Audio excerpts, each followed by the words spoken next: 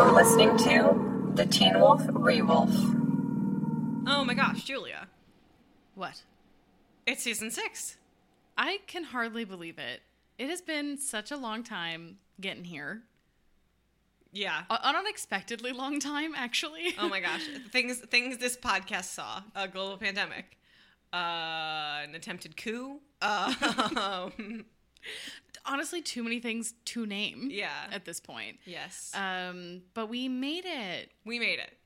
To the last season. Yeah. Technically the last 2 seasons, but, you know, it's all called 6. Yes. There's only 20 episodes left, and we are for real in the home stretch. It is so hard to believe, honestly. But I am really excited and also sad. Yeah. I'm excited. I, for one, feel #blessed. No, it's incredible that we've been able to do this and had such great support talking about Teen Wolf, because this is the Teen Wolf Rewolf podcast, a podcast where we are talking about Teen Wolf now. Who's to say if we'll talk about Teen Wolf later? My name is Christian. And I'm Julia. And we're ready to rock and roll. But before we do, we both want to offer, very sincere thanks for everybody who stuck with us and was talking with us about season 5. Not our happiest season. We were obviously frustrated. I think a lot of people also felt tested by that season of Teen Wolf, hopefully not the Rewolf. I mean, I don't know. It might have been us. Yeah, it might have been us. But it's challenging, and you know, we loved the feedback. We love hearing from you guys, and we are I feel love in this podcast right now. And yeah, it's been great. Also, thank you to everybody who's donated to the coffee recently. We cannot believe people do that. Feeling like we're doing something worthwhile is an incredible joy. So thank you deeply. And an honor. An honor. I'm honored right now. I feel so honored to sit down and talk about Teen Wolf. #honored, #humble. #stay humble. #blessed. #hustle. Yeah. Girl boss. Girl boss.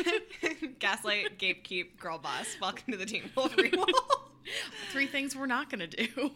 I think we'll girl boss. Maybe gatekeep a little. No. We are gatekeep. We'll leave the gatekeeping in season 5. Yeah. No. Clean slate approaching season 6. Yeah. Yeah. What was the last... Can you think of any other show where you're like, oh yeah, season 6 was great? Honestly, season 6 of Gilmore Girls isn't great, but because it's juxtaposed to season 7, which is horrific, it's like, yeah, that's okay. You know? Okay.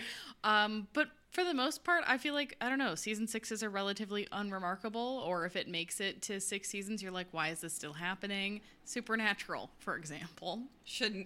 That's 6th season. Is the reason I stopped watching. Whoops. Samesies. Yeah. Well, by the first couple episodes of the 6th season of House are my favorite episodes of House. I'll give House a little shout out for that one. Interesting. But a lot of shows just don't really get 6 seasons, Which is a good thing, honestly. I don't really remember the 6th season of Mad Men. I just didn't think I liked it as much as 5 or 7. Yeah.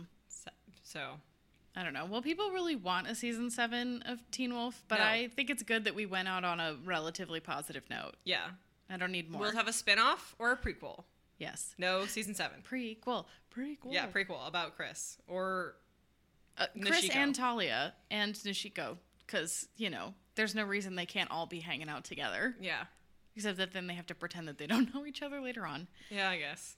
Anywho, should we get into this episode? I feel like we can jump right in. I feel like I'm excited to talk about it. You're excited to talk about it. We have our matching sweatsuits. We do. In case you didn't see the picture, it's on both Twitter and Instagram. We were very excited about this. We bought podcast uniforms. By that I mean it's just sweatsuits. We feel very Gen Z. Speak for yourself. I feel very Gen Z, kind of. I feel very much. I think a couple of people have commented mob boss or the mafia. That's the feeling. And you know what? It's a good feeling. So we're going to be talking about season 6, episode 1, Memory Lost. Yes, it was written by Lindsay Sturman, who also produces and writes on Supergirl, or at least she did. I'm not sure if she does anymore. And directed by Tim Andrew. I saw that name and I was like, Good. Love it. And I was like noticing things that were like very Tim Andrew, but also some stuff that I don't necessarily associate with his episodes. So Well, it was fun. very dark. Well, actually, it wasn't even as dark as I thought it was going to be. It was pretty light, and then we had like sort of a little bit more like a non-linear shots. We had a little bit more like camera play. It was fun. I don't know who's doing the cinematography, but I thought it was good. Mm-hmm. And yeah, so we're gonna get into the nitty-gritty of this episode, but first we have to do the 60-second recap. I'm going to volunteer to go first. Are you really? Yeah. I don't know. I just feel like I'm putting it out there. You are starting season 6 on a crazy foot. It's right called now. manifesting. Manifesting what? Me not having to go second. Positivity. Positivity. Here at the Teen Wolf Rewolf. I am all about that. Are you ready?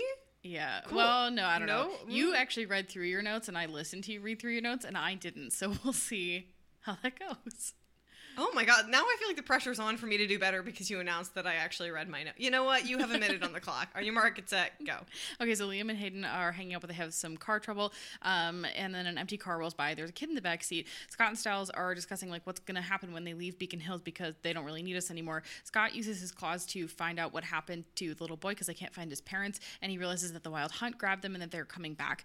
Lydia communes with the car and can't figure out what's wrong with it. Malia shows up in coyote form and can't figure out what happened either. But it's a magic bullet that shattered the windshield. There's yearbook photos happening. Stiles really wants to investigate, but nobody's really interested. The Nazi werewolf is teaching physics. Mason somehow notices that the phone compasses aren't working. Scott's trying to figure out what's going on with the windshield. The kid locks himself up because he's scared. Lydia hears a storm, but it's not real. Scott and Stiles go to check out the family's house, which is abandoned and creepy, except for the kid's room. He's the only one in the pictures. Stiles actually sees one of the wild riders and gets shot by them. Liam and Mason also show up because they were following the compass that they stole from their teacher. Stiles and Lydia are like, I don't know what's going on, but everybody's disappearing, and then they realize that it's oh, you are done, my friend. I felt like I was giving good context and realized that I was Was it context or were you editorializing? That's the major question we always have to ask ourselves after doing this. I actually think I was doing minimal editorializing. All right. I would have to say for myself. But I got 2/3 of the way, which is better than half, but not as good as 3/4 or all the way. So that's your fraction lesson yeah. for the day, I guess. You're welcome. I'm still so bad at fractions. Does anybody remember how to do basic math? If you're in high school, I actually really hope that answer is yes. But if you're a fully grown adult, I don't Do you pull remember. out your phone to calculate tip? I do. I do. Okay. Christian, are you ready to try to do better than I did just now? Counter question. Have I ever been? I was just hoping that maybe since we're in the home Since we're manifesting. stretch, yeah. I just wanted you to manifest that. But Okay. anyway, I'll manifest other things. okay. Well, More tracksuits. I will give you a minute starting right now. So Liam and Hayden are in the woods having car trouble, and then an empty car rolls up, and there's a kid in it. Is like, don't let them take me. And then meanwhile, Scott and Stiles are messing up an investigation. They're like, maybe Beacon Hills doesn't need us anymore, but then like it does because Liam calls, and then they bring this kid to the sheriff's station. He can't remember anything, so Scott goes through his memories. Unethical. And then they bring Lydia to the car to start a banshee to see what happens, and then Malia rolls up, and they're like, it's not supernatural. And then Stiles is like, I'm pretty sure it's supernatural because this is how bullets work. And then at school the next day, like Stiles messes up Malia's graduation photos because he's trying to push off graduation, and he's like, can we please go investigate? And they're like, no, we need to graduate, what is wrong with you? And then there's a Nazi teaching physics, and then Mason's like, the phones aren't geolocating, what the F? Anyway, Scott and Stiles go to investigate the abandoned house, and then Stiles sees the hunt and nobody else sees it, and then Liam and Mason roll up and they're like, yeah, the phones aren't geolocating or whatever the F. Anyway, they leave the house, or they see that there's an empty bedroom, and it's actually Alex's, the kids, and then they realize that the hunt is coming for him, so And they go to try to. that Oh is my god! I think I time. got distracted. I did something out of order, and then. I don't know. I think you were really. We both couldn't figure out why in the world Mason would be so concerned or even notice that his phone wasn't geolocating, like, dude. okay. Also, like, hear me out. When I was in high school, depending on what building you were in, you didn't get service. Like, you just Yeah. be like, oh, okay. Like, I guess. Yeah. And it's not as though they were like having a physics lesson where they needed to use their compass. Which is a thing that happens sometimes in physics, but like not really. Yeah, it just doesn't make any sense. And then like Corey turns himself invisible. Anyway, I get it. Would you like to finish up what happens in the episode? Sure. So Scott and Stiles go to the police station to be like, we got to protect this kid. And Clark is like, what kid? And they're like, what? And then they go to the school where Lydia and Malia are, and Lydia's like, I gotta tell you something, Malia. I've been freaked out all day about the premonitions I've been having. And Malia's like, that sounds like not my problem. We stand. Lydia figures out that it's the Wild Hunt, and she finds Stiles, and she's like, it's the Wild Hunt. But meanwhile, people are starting to forget Stiles, including his jersey being given away, which is like weirdly the most heartbreaking thing, except for his dad not remembering him. His dad doesn't remember him. Natalie doesn't remember him. The baby pack doesn't remember him. The baby pack does find a body in the janitor's closet, though, which is crazy. And the Nazi werewolf is like watching them as they do their little investigating. Yeah. Stiles tries to call Scott. Scott doesn't remember him. He meets Lydia in the parking lot. They try to run from the Wild Hunt. He realizes that there's no running, and he says, remember, I love you, and then disappears. And the next day at school, Lydia's like, I just feel like I'm forgetting something. And it is so good. The Stydia. Oh. The Stydia of it all. It's truly... it's so many points. I'm like, God, I wish they would just put them together, but the reward of this slow burn is so good. Yes, especially because it's not as though they spend a lot of time like hating each other. Like their relationship is so important, and to get to see it like blossom into something that they both truly want. And looks almost like a grown-up relationship a little bit. Yeah. You know? They both have done a lot of like dealing with their feelings, putting their feelings in the places where they work at certain times, and like negotiating their attraction and their care for each other, and like it ending up on the side is so good. But before we get to that scene in particular, let's talk about our theme. So we're going to be talking about anxiety. This episode is ripe with it, as am I. Yeah, I was saying to you while we were watching it that I remember being kind of like scared and like anxious the first time that I watched this episode, because there's a lot of really good like suspenseful moments. Okay, so some key points of this. The cast has been reduced significantly. I really missed not having Kira there. In fact, I kept on like waiting for her to show up, but not having the Chimera Pack, not having Theo, not having the Argents, not having blah, blah, blah, blah, blah. Like being able to reduce this down to an emotional core of the show, which is Scott, at this point, Scott, Stiles, and Lydia, because they're from the beginning.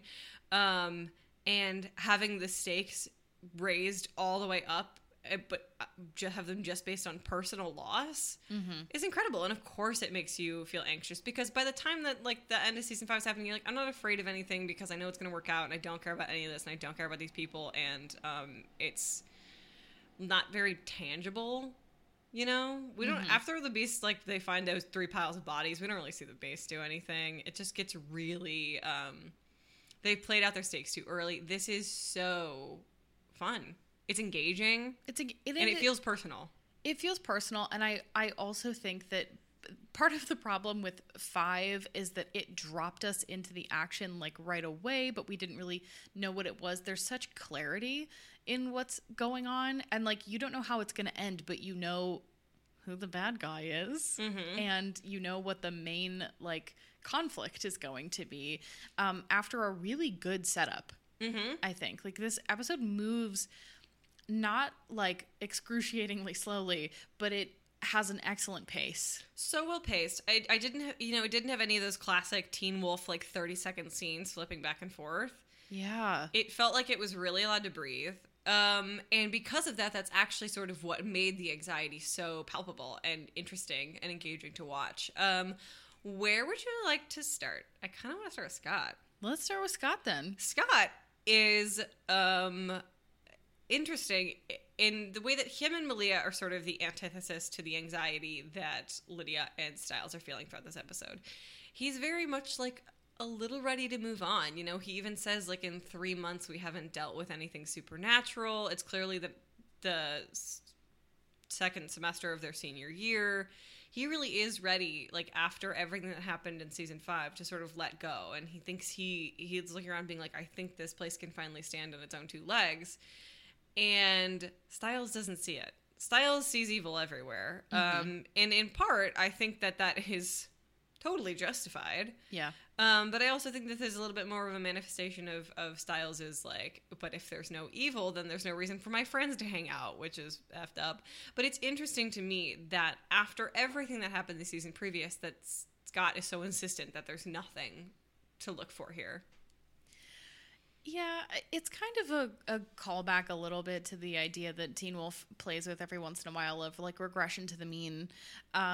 And I also think that part of it may be like a coping mechanism for Scott, because the other thing that he says when he's like, we haven't seen anything supernatural in 3 months, he talks about the fact that everybody's going to graduate and they're all going to go off to college. So Beacon Hills is going to have to be okay without Scott and without Styles, and with just the baby pack. So you're kind of saying that this is like an act of like compartmentalizing those feelings? I think so. Yeah. I think Scott is seeing a lot of hope in the fact that there hasn't been anything for them to deal with in the next 3 months. And he wants to be able to move on. Like, he has taken such a toll in the last, in the last all of Teen Wolf. Like, he's dealt with so much. And just, the last, the entire when did show. he get bit? And like, I'm sure the idea for him of like being able to graduate and move on and move out, is so tantalizing. Like, it's so close. It's also so interesting to me how, it's kind of a fantasy that he thinks that if Beacon Hills is fine, he doesn't have to deal with this anywhere else. But it's like, is Beacon Hills a beacon for the supernatural? Yeah, but do we know that supernatural things happen everywhere and supernatural beings are everywhere? Yeah, dude. Also, I don't know. I feel like Scott is a true alpha where he goes. Wait, does Scott go to Berkeley? I think he wants to go to a UC school. Yeah, I'm not sure. I don't remember, but anywhere, Berkeley. If there is a place for more supernatural creatures, it's at the UCs. It's true, and he is like a legend at this point. That's a lot of pressure. Yeah. It's interesting that he's not considering that his reputation might precede him as he moves forward in life. When like Deucalion shows up because he hears of this kid who might be a true alpha in Beacon Hills. Yeah, he hasn't even tapped. People are already coming to him. He's Yeah. gonna, like, the pilgrimage is already there. It has very little to do with the town and very much to do with the Scott. Well, I think that's kind of funny because like Scott views himself as the protector of Beacon Hills when in reality, like, he might be causing some of the problems. And he very briefly... Actual protector of Beacon Hills, his mom. True. Whom we missed in this episode. She wasn't there. Yeah. Where is she? Working peacefully. Because she is the only nurse who's still willing to work at Beacon Hills Memorial. Oh my god, how many generators do you think they burned through? How has the state not shut the hospital down? How has the state... Raphael left. Raphael left. He should be there every week being like, all right, the weekly supernatural checklist. The fact that he's like, I want to be around more, and then promptly stops coming around. He says he's going to come to a game, and then is like, deuces, I have to go back to San Francisco.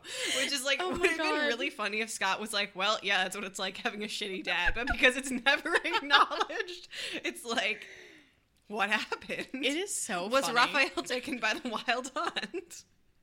It is so funny to me, like the things that the Teen Wolf writers think people are interested in and actually want a justification for versus the things they don't care about at all. I'm here for character drama and they rarely give me any. Yeah, instead they focus on the absurdity of the fact that Scott missed 38 days of school his first semester of senior year and he's somehow still graduating. Yeah, where did Raphael go? I don't know. I want to know. Yeah, but this is interesting to me. I think that, like, it's a little bit how season 5 started, a similar, like, Styles is feeling some kind of anxiety, and Scott's like, maybe you should trust people. Which doesn't work. Worked like, out at this so point, like, Styles is, like, he's like, proof fucking positive, man, I am right. His track record is, like, superb. Spotless. Yeah. In terms of mistrusting people, in terms of not being possessed or, you know, whatever. He's at a lot. But yeah, I think Scott, which is the thing that I would have loved to talk about more in other seasons, and by I mean I wish the show, like, it seems like Scott just wants the chance to be normal for like a day, or like a month. I think, and I just, like, we don't have to cover her a huge amount because she's not a massive part of this episode, which is unfortunate. But Malia is, I think, in the same boat. I don't think she's telling Lydia, like, I don't care about your banshee problems because she doesn't care. I think she's like, if I don't pay attention to them, they're not happening, and I get to graduate from high school and be normal. Even though she does start the episode just naked. Fully naked. Good for her. Honestly, if you got it, flaunt it. And she does got it. She do. Yeah, it's funny. Well, and it's also kind of like a tension between like the observable and the unobservable, because Malia's like, well, I don't smell any blood, so these people, like, they're clearly dead, but like I don't have, you know, any reasoning for it, and like I'm trusting my instincts, versus Lydia, who's like, well, my instincts, which are like completely intangible, says that they're not dead. And it's like a conflict between the characters who are more in tune with like the ooh part of the supernatural world. Yeah. And I think that's really interesting that like those two like are pitched as like the instinct characters. Mm-hmm. Like I would say what Stiles kind of has is a little bit more like intuition. Yeah, he's got that gut feeling. Yeah, but like Lydia and Malia are tapped into something else, you know? And it's really interesting that those things are at odds because, well, one, I think that normally like Lydia is the default, you know? Are they dead? Are they default? dead? Yeah. Yeah. Yeah, she's the smell test for death. So it's interesting to me that, again, like Malia's like, yep, nope, I'm done with this. Because, yeah, if I were Malia, I'd be like, I am done with this. My life has been so weird and so hard. But look, I can turn back into a coyote again. That's cool. Do you think she, like, sleeps like that? Like, she curls up as a coyote in bed? Maybe. She has a dog bed in her room. I think that's probably, unless I'm wrong, and I could be because I don't really remember much of this season. Raise your hand if you've heard me say that before. But I think this is like one of the only pieces of evidence that Malia did like get Corinne's powers. Yeah. Because she's easily able to transform and de-transform. Yeah. I don't know. She snagged him. At will. Yeah. Which is cool. Yeah. I'm happy for her. Me too. Yeah. Yeah. She's accomplished what she needed to accomplish. Yeah, she can turn back into a coyote and she's graduating high school. Like, so, that's why she does not want to be bothered with other people's problems. Yeah, like what else does Malia have to worry about? Nothing. But some people are sticking around Beacon Hills and still have to deal with those problems. I'm talking about the baby pack. Oh, the baby pack, which includes Liam, Mason, Corey, and Hayden. I can't tell who I find more boring, Corey or Hayden. They are both boring. They are both just like love interests, and they like try to make like the problem with Hayden is they made her a cool girl. Yeah. She's like, I'll lift a truck, and it's like that. Okay, Amy Dunn. Got it. Yeah. Yeah. Yeah. I don't know what they were expecting to have to deal with after season 5, but they, you know, made it pretty clear that she was going to be sticking around because she's like a full werewolf now and everything. And Corey gets to use his fun little invisible powers to steal a compass that I don't know how they know that it's there. Well, again, like in physics labs, do you ever do like shit with magnets or you mess up compasses? Yeah. But that feels like something I did in like middle school. Yeah. But the baby pack is also kind of wrapped up at the central mystery of this episode and the whole season, which is the Wild Hunt. But they don't really know how to handle it. And Liam is kind of trying to assert himself as the guy who's going to be the power in Beacon Hills. The alpha. Yeah, the funniest thing to me is that they don't. It is clear that Scott has never sat down and been like, so here's how like the pecking order works and how power is transferred, because he just assumes that when Scott is gone, he's like, well, when my dad leaves, I get my dad's job. He's like, this is actually a nepotism gig, so I'm the alpha. I'm actually president of the company. Yeah. And both, I think rightly, Mason and Corey are like, I don't know about that. You mean Hayden? And Hayden. Yeah, Hayden is like, okay, honey. Babe. We talked about this. Babe. Yeah. And it's interesting to me that this whole conversation is centered around one part, you know, what happens when they leave. And one part is, aren't we done when they're gone? Which is kind of what Hayden brings up. She's like, that's their business, you know? I don't think, I mean, Liam doesn't seem to reciprocate that feeling. No, because he's like, he wants to be the alpha. He does. Well, and then Mason wants to support Liam, especially also, and we never get to talk about how does Mason feel about having been the Beast of Gévaudan? How does he feel about that? Gosh. I don't know. It's so annoying that we never get to talk through those traumas. Like, we didn't really get it enough after the Nogitsune, I don't think. No, not at all. I would have freaking loved, and I said this to you while recording, I would love more than anything a conversation between Lydia and her mom after she gets out of Icon House that isn't Style Save Me. That's like, Mom, how dare you do that to me? I would, talk about it. That's what I'm here. Like, again, I'm here for the character drama. Yeah. I'm here for the character drama and cowboys, so. And here we are complaining when Teen Wolf gave us some pretty decent character drama. Oh, yeah. Like, at this point, we're just being, like, picky. Yeah, but the baby pack is kind of dragged into the anxiety of the wild hunt and the anxiety that just naturally comes one with, like, being older.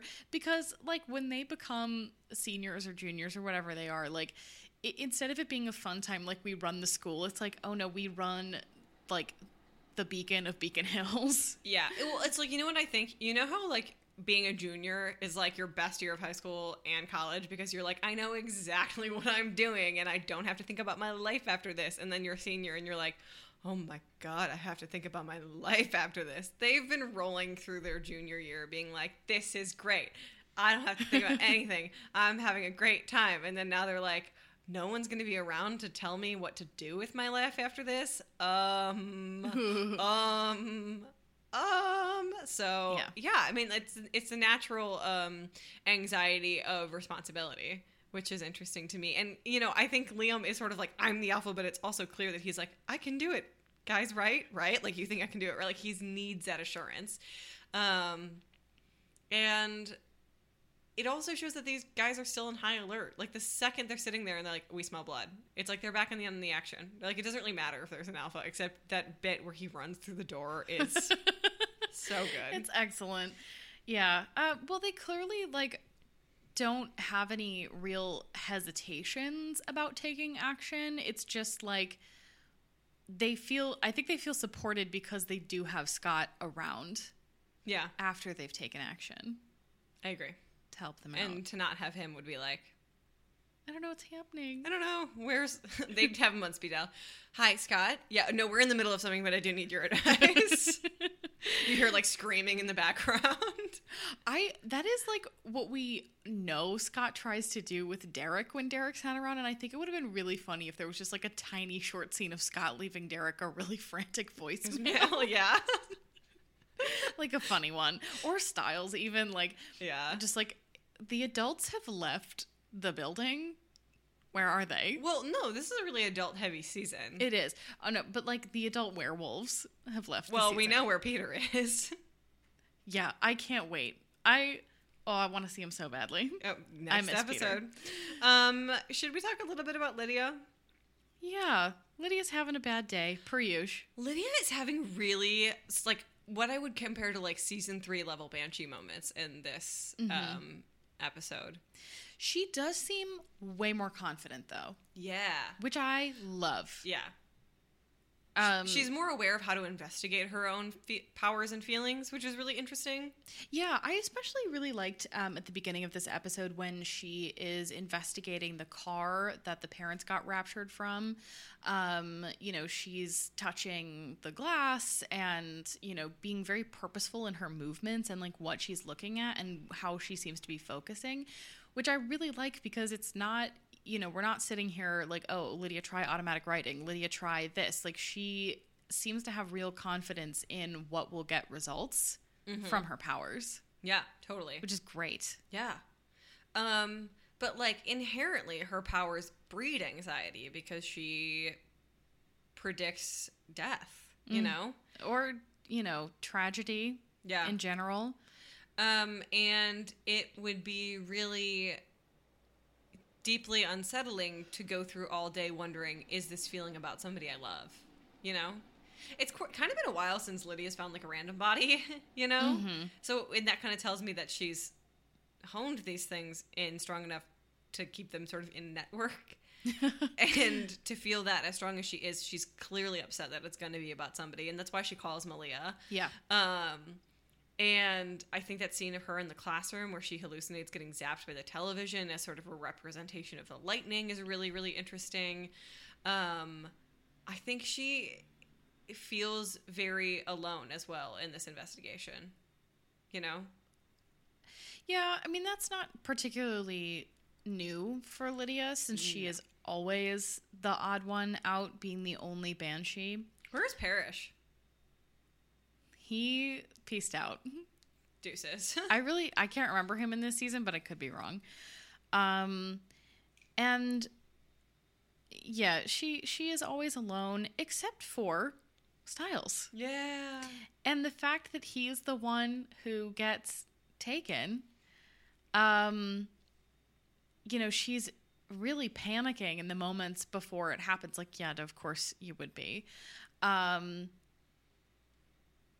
The anxiety over like losing the one person who of the current cast really tried to figure out what was going on with you and kind of like has a similar brainwave length to you, and then he's just gone. And also for Lydia, like one of her biggest frustrations and anxieties throughout all of coming into her banshee powers is having something on the tip of her tongue.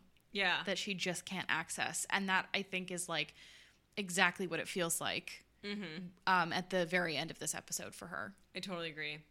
It was also, we were talking about practical magic before we started. It reminds me of the scene where Sally hears the Death Watch beetle and she's ripping up the floorboards to try to crush it, even though she knows she can't stop what's going to happen to her husband. Yeah. And that's what it feels like. Lydia's trying so hard to identify it and see it, and when she's running in that sort of chase scene with Stiles, she knows it's coming, she knows exactly that it's coming, but she can't stop herself from trying to push just a little bit further to have a little bit more time with him.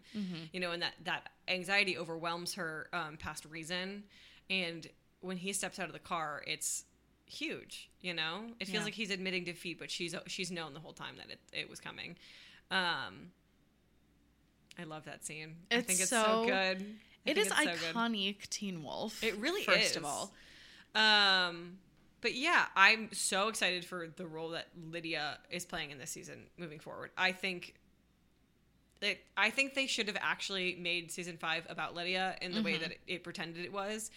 But seeing like Lydia get more time this season, like Holland Roden finally being compensated for the work she's done in this show, is exciting to me. Should we talk about Stiles? Yeah. This is such a good Dylan O'Brien episode. Like, I don't need to say that. He's very good at acting. And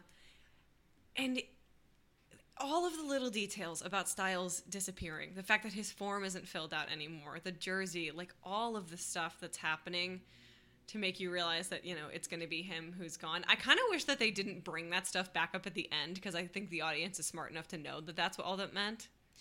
I agree. What frustrates me about that actually is like that is what it felt like the writers thought they were doing in season 5.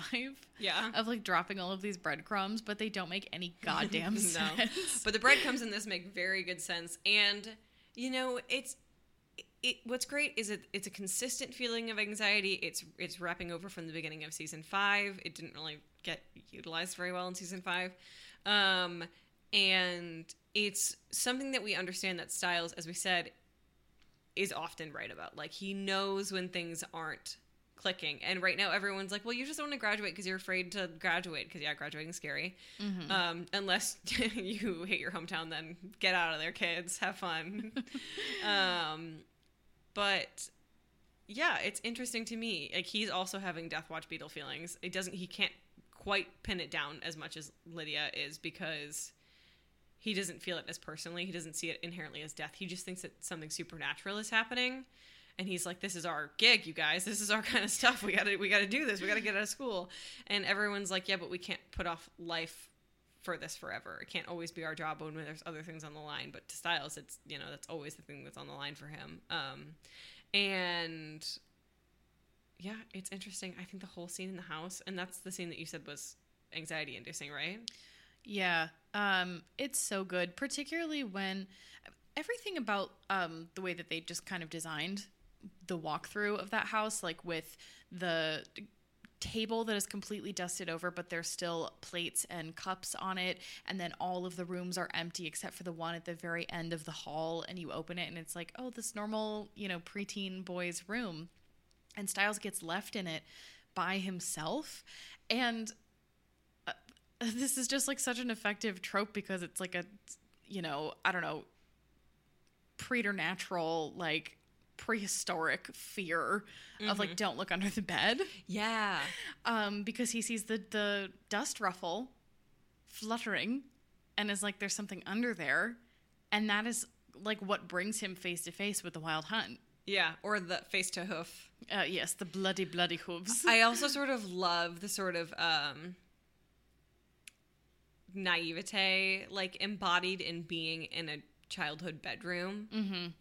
It's very sort of it reflects how sort of young these kids really are and how young Stiles wants to stay, and that's how he's getting trapped as somebody who didn't want to move forward in life. All of that is like, he's got a little bit of Peter Pan syndrome, and that's kind of symbolic of that in that room as he's in it alone without Scott, who's moved on. Yeah, that whole scene is so good. And yeah, the don't look under the bed. I also love that whole scene takes place in the daylight. Terrifying, and it takes place in the daylight. Terrifying. Yeah, I think Stiles is kind of one of the only characters on Teen Wolf who really gets to lament not having had a genuinely normal adolescence. Scott kind of does, but Stiles has always seemed a little bit more youthful, a little bit more goofy than the rest. And it would make sense to me that he kind of not resents, but like is regretful that he had to grow up so quickly. And literally not just because of like the supernatural thing, but because his mom died, like things like that. Yeah. Well, I also think that there's an argument to be made. And like, I would love to hear your take on this, that like after Scott got bit, Stiles' life got worse than Scott's did. I don't know. It really felt like they were kind of in the trenches there together. But I will say that like the effect of reawakening the supernatural in Beacon Hills has had a far more adverse effect on Stiles than it has on Scott. Yeah. Which is not to discredit Scott's suffering, but he also like... he spent a lot less time possessed, so... and he also like has really effective ways of protecting himself. He doesn't have to grab a baseball bat, Yeah. Like, he doesn't feel powerless, which I think is one of the worst things that you feel as a human. Yeah, and I think being powerless can also sort of infantilize you, and that's, again, where Stiles is at, in that kid's bedroom by himself. And, when he's so set on saving Alex, this kid, and obviously everybody is, because, like, we save children. That's an A+ thing to do. Thumbs up. But it so much feels like an extension of, like, self. It feels like a projection of his anxiety about being like, I need to save this kid because that's all I'm good for right now, Well, and he even says, like, Alex has no one. I think, both Stiles and Lydia feel a profound loneliness, which I think is anxiety-inducing in and of itself. Yeah. And the fact that, like, to Stiles, nobody else seems to be as preoccupied with helping this kid as he is frustrating. Yeah. I'm sure. Yeah. I think, and I agree, and I think your tie-in with Lydia is totally valid. The worst part about this season is that this is like kind of the most we see of Stiles. We obviously see all of his, time in the train station with Peter. Genius. But like it's almost sad that he gets this whole episode to just be good and then is ripped away from us. But like, get your money, Dylan O'Brien. I'm excited for your future projects. Well, I also think that it's a testament to the strength of this season that they're able to accomplish so much without having him in the main cast. Well, I think the big thing is that we've localized the emotional pull of this season to one character who is the most probably universally liked character on the show. And like he really is like the emotional hook, and even if he's not there, because that's the goal, it makes it so much more interesting. Everybody, even when they don't know that that's what they're fighting for, you're waiting for that realization. It's so interesting and centered. Yeah. Should we move into Q's No's? Let's do it. Do you have any Q's? An unanswerable Q, per usual. Yeah. Why does nobody notice that the Nazi is a werewolf? Yeah, because, like, everybody else would be like, you smell like werewolf. He is, like, yeah. They'd be like, there's another werewolf in Beacon Hills. They're already looking for him. That shit used to happen all the time. Yeah. Maybe there's a legitimate explanation for that in the next couple of episodes, but if there isn't, I will be peeved. Do you have any questions? No. Why do I ask? Well, I feel like I'm interested in your questions, but I'm here to just let Teen Wolf come to me as it does. It's not worth fighting. That's very zen. I gotta be a little zen this season. I think we all deserve that. True. Do you have any O's? Oh, I have so many. God, I cannot believe we're still doing the claw thing just so willy-nilly. Get your claws out of that 10-year-old's neck. There needs to be a consent form signed by a parent or guardian. Also, the fact that to my knowledge, that's the first time they've done it on a human. Because Corey was already a chimera. No, they did it to Lydia. Well, Lydia's like a banshee, but like... and it fucks her up. Yeah, it does. So, that bothers me. I guess they also do it to Void Stiles. Okay. Well, he's possessed by a centuries-old spirit. This is like the first time that we're seeing it on like a civilian. Yeah, it is weird, and it's like a little kid, and I'm like, that cannot be the solution anymore. You need to just write a mind reader into your show. Yeah, we never had a psychic. I get it. The whole Banshee's like, I'm not psychic, you're something, but like, who cares? Introduce a psychic. We would have liked that. It's season 6. Give us a vampire. No, hard no. I really, it's just like, who checks their compass? We already talked about that. Why? Oh my god. Like, did you guys see? Have any of you noticed that your phones can't geolocate today? No, because why would I check? Wait, did you ever have moments in high school where one person, like the first person who had a smartphone, would get like a news notification and like announce something horrific to the rest of the class? That probably did happen. I can't think of any specific moments. I remember it happening a couple times, but like in the pre-smartphone, you just went to high school and you had no idea what was happening outside those walls. But then as they started being like... Or, you went to computer lab. Yeah. But like all the websites you wanted to go on were blocked. Computer lab said no Facebook. For good reason. No. Oh, well, Facebook I feel like is fine. Facebook is so tame now. It depends on what you're using it for. For the Teen Wolf Free Wolf podcast That's group. True.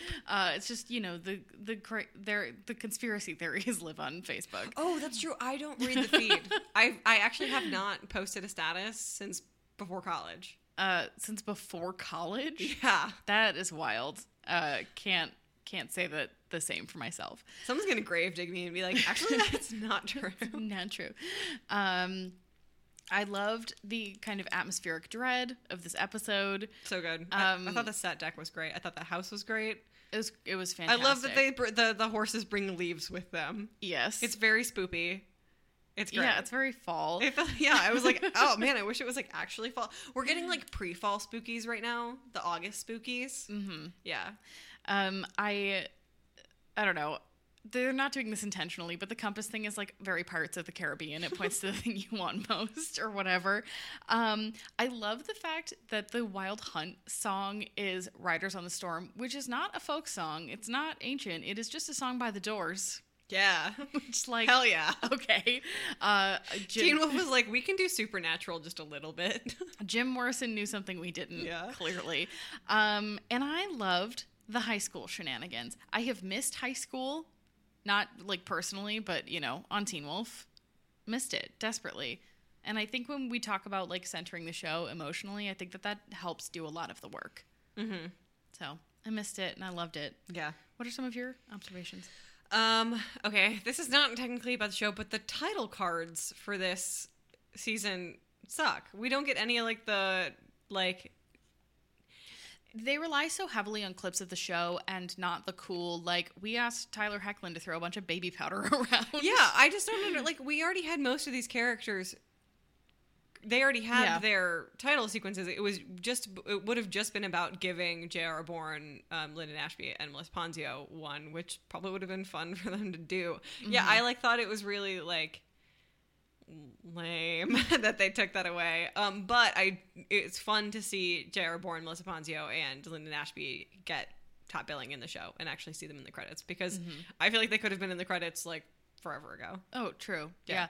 I feel like that's the first time I've ever genuinely seen those title cards, because when I was watching it through for the first time, I just skip intro. Oh, I like listening to the theme song.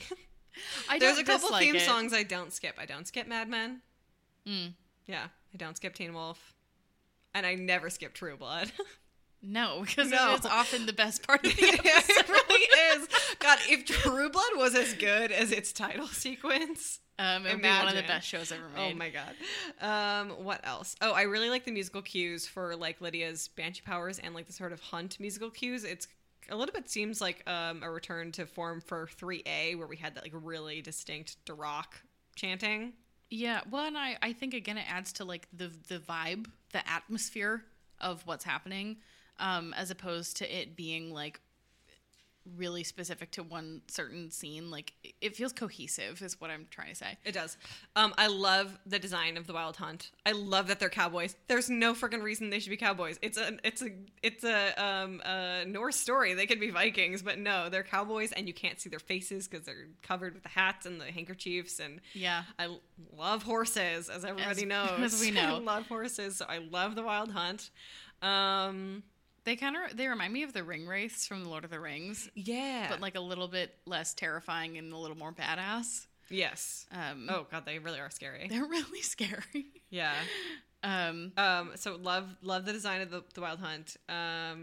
Oh, I love that little bit when Styles is like, Lydia, I could kiss you. She's like, don't. And he's like, I did it anyway, and kisses her on the cheek. It's so cute. Such a good little Stydia moment. They are precious. Fresh. And they both, I don't know, they just if look... you don't ship Stydia, what are you doing? Why do you watch the show? If you watch the show because you ship Liam and Hayden, I can't understand you. Who are you? I want to know if there's anybody who's like, Teen Wolf OTP is Liam and Hayden. Given our mentions of people talking about Liam and Theo, I doubt it. I doubt it. I mean, like, of all of the shows I've ever watched, like, I have 2 OTPs. Like, ever. Stydia and Bellark from The 100. That's it, because I don't care about literally any other relationship. Well, I'm 25. I don't really have ships, but Stydia is something I care about. Personally, deeply in my heart and soul. Yeah. Yeah.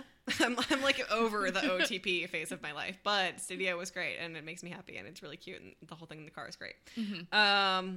And then I already mentioned when Liam goes to bust down a door and Mason just opens it and he keeps running. I love shenanigans. This episode had everything. It had high school. It had shenanigans. It had cowboys. It was great. I think that's done with Q's and O's. Do you want to give us our pack stats? Yeah, super minimal, which is fine because I appreciate minimalist Teen Wolf. God, I wish. I wish, literally. We had 2 eyes, 2 claws, 2 shirts because Malia was fully naked. So it counts as 2. And then a Nike ad because, I don't know, they made an effort to show Scott's little sleeve with the little swoosh on it. Nike money. There have been No sirens. It has been a quiet Tuesday here in Chicago. What a banner season opener. I loved this episode. And here we were like trying to complain about it, but at the end of the day, we had a great time watching it. Oh, yeah. It was fun. I'm excited to talk about the rest of the season. It feels like we are turning over a new leaf, starting a new chapter. I mean, we are obviously, but also like life has been breathed back into this podcast. I feel like this happened way more often in previous seasons, but like we're wrapping up and my cheeks hurt because we've been smiling and laughing, we've been laughing so much. Yeah, it's good. It feels good. Do you have an alpha of the week? But I feel like I'm not going to be able to say it for a while. So Styles. It's Styles. Yeah. Styles. A little bit Lydia, but Styles. Yeah. A little bit. He's doing the most, even though he doesn't make it. Yes. Well, he makes it, but not where he's trying to go. No. I agree. I think that wraps it up, right? I think so. Guys, if you liked this episode, I hope you guys follow us on Twitter at TeenWolf_Rewolf, which is also our Instagram handle. You can follow us on Tumblr, Teen Wolf Rewolf, and our Facebook is Teen Wolf Rewolf Podcast. It's a group. Just join it and hang out with us. If you really like this episode, you can leave us a review on iTunes. If you leave us a review on iTunes and 5 stars, we'll read it out loud on the podcast and maybe do some commentary. And if you really, really liked this podcast, you can buy us a coffee, ko-fi.com/Teen Wolf Rewolf. You can also buy our stickers on Redbubble.